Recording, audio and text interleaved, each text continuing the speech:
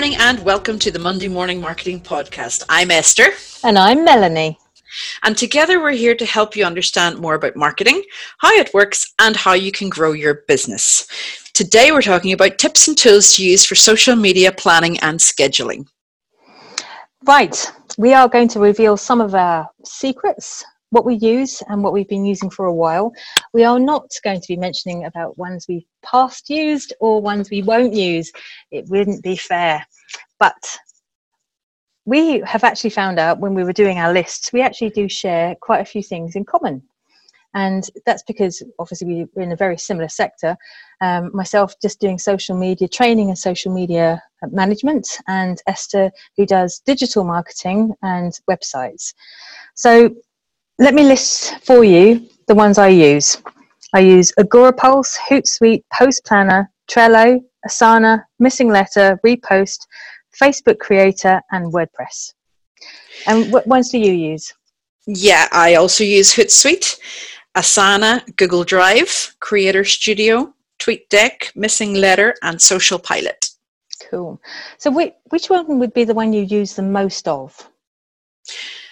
We use the most Social Pilot because it's the one that we can schedule all the platforms to. So we can schedule Pinterest, Twitter, Instagram, LinkedIn, Facebook, obviously. Some of the other ones are only specifically for individual platforms. For example, Creator Studio is Facebook and Instagram only. TweetDeck is only for Twitter. So those are good for when you only need to schedule to those platforms. But I find Social Pilot and being able to schedule to all at the same time is really, really good. What about yourself, Melanie? I suppose what I would use most of the time would be Agorapulse. Although it doesn't have every single platform available, I don't have the necessity currently to use all of them for myself or for my clients, which is fine. We are different size businesses. I'm a one-person company, and you are an agency, and you've got staff and more accounts than myself, which is why I thought this would be a useful exercise for us to do, because we're coming from two different angles, and I'm hoping the listeners who are either startup and small all the way up to larger companies will hear an aspect from both of us that might be of value. So Agorapulse would be my go-to, mainly because of the reporting and the fact it gives me inbox zero. And when I need to do outside of that, I use Facebook Creator for the same reasons, because it's for Instagram and for Facebook itself. And Missing Letter, geez, that's a great tool. As a blogger, it's an absolutely fabulous tool. So it's brilliant. Yeah. Explain a bit more. Yeah. I create the content itself, put it up on my website where all content should originate from, certainly yours. Yes. And then I put it into a Missing Letter campaign. It then creates the campaign, or you can create your own if you'd like to. And then it will schedule content to go out for a whole year. You don't have to think about it. Yeah, it's great. And it can also pull across images from your website, quotes from the blog that you've written. We love it. We've only started using it recently, but it has been a great asset to our business and to our clients as well, who also have their blogs up on their website. Sometimes blogs can get lost or missed or forgotten about. But if you have a blog that's going out to your audience on Facebook, Twitter, LinkedIn for a whole year, you can decide whether it's 12 times in that year, 20 times in the year, 50 times. It's up to you. You could do it daily if you really wanted. Or if you have 50 blog posts waiting that haven't been shared out in the last number of months, then definitely look at Missing Letter. It's one that we highly recommend. Definitely. However, I must stipulate that the ones we're talking about now, some of them are free, but most of them would be paid for. Now, when I started out with Buffer and Hootsuite, and I would also schedule itself through Facebook, because obviously it's free to schedule through Facebook. And on Hootsuite, you can schedule up to 3 platforms for free. So that would mean 4 platforms were completely scheduled for nothing. It just took me time. That's all. So what would you use?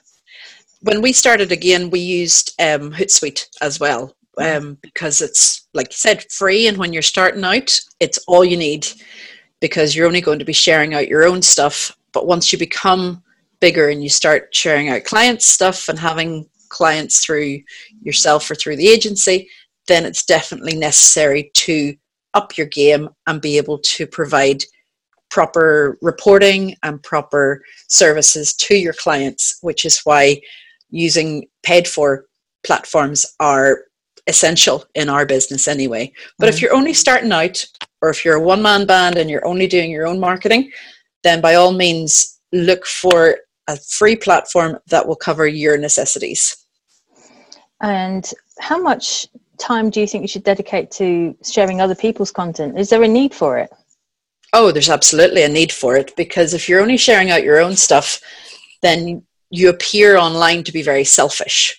In my opinion, and a lot of people would agree with me, there's definitely a need to share out other people's information and other people's posts, because it puts you in front of that other person too. So say there's an influencer that you want to get noticed by, start reading their information, sharing the information that is suitable for your audience. Not everything's going to be suitable either. Only share stuff that would be suitable for your audience, and it doesn't all have to be created by you. Definitely use other people's information and other people's posts. What about you, Melanie? Yeah, I mean, I've changed my methods over the years. When I first started, I was only posting maybe 3 or 4 times a week on Facebook. But now I post daily, at least 1 post a day, just to have something deliverable because the algorithms change so much.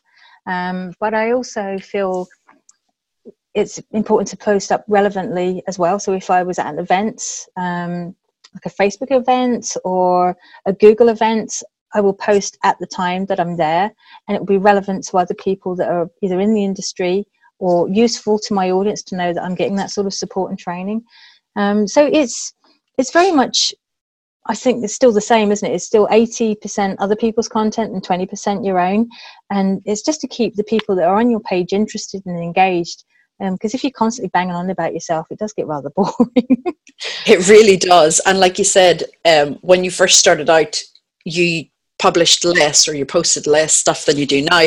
And like you say, the algorithm is changing on every platform. The algorithm keeps changing, and you have to change with it to keep on top of what the audience needs and what each platform needs. For example, on Twitter, it's a very fast moving platform. So you would need to post more often to be seen, take part in Twitter chats.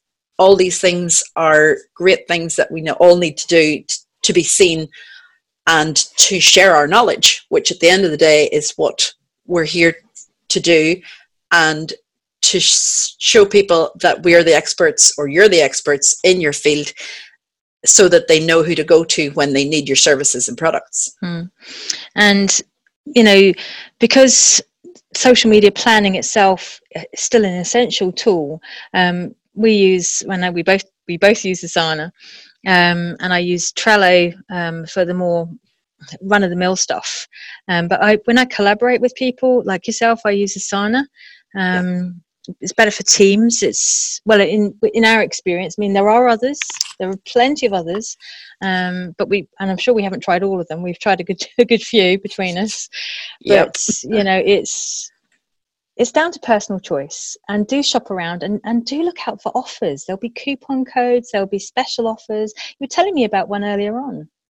Yes, I was. We use AppSumo, which is great for small businesses. It gives you lifetime deals on lots of different platforms, some that we've never heard of before, some that have been around for years, and they just bring out new updates that they're wanting more people to get to know.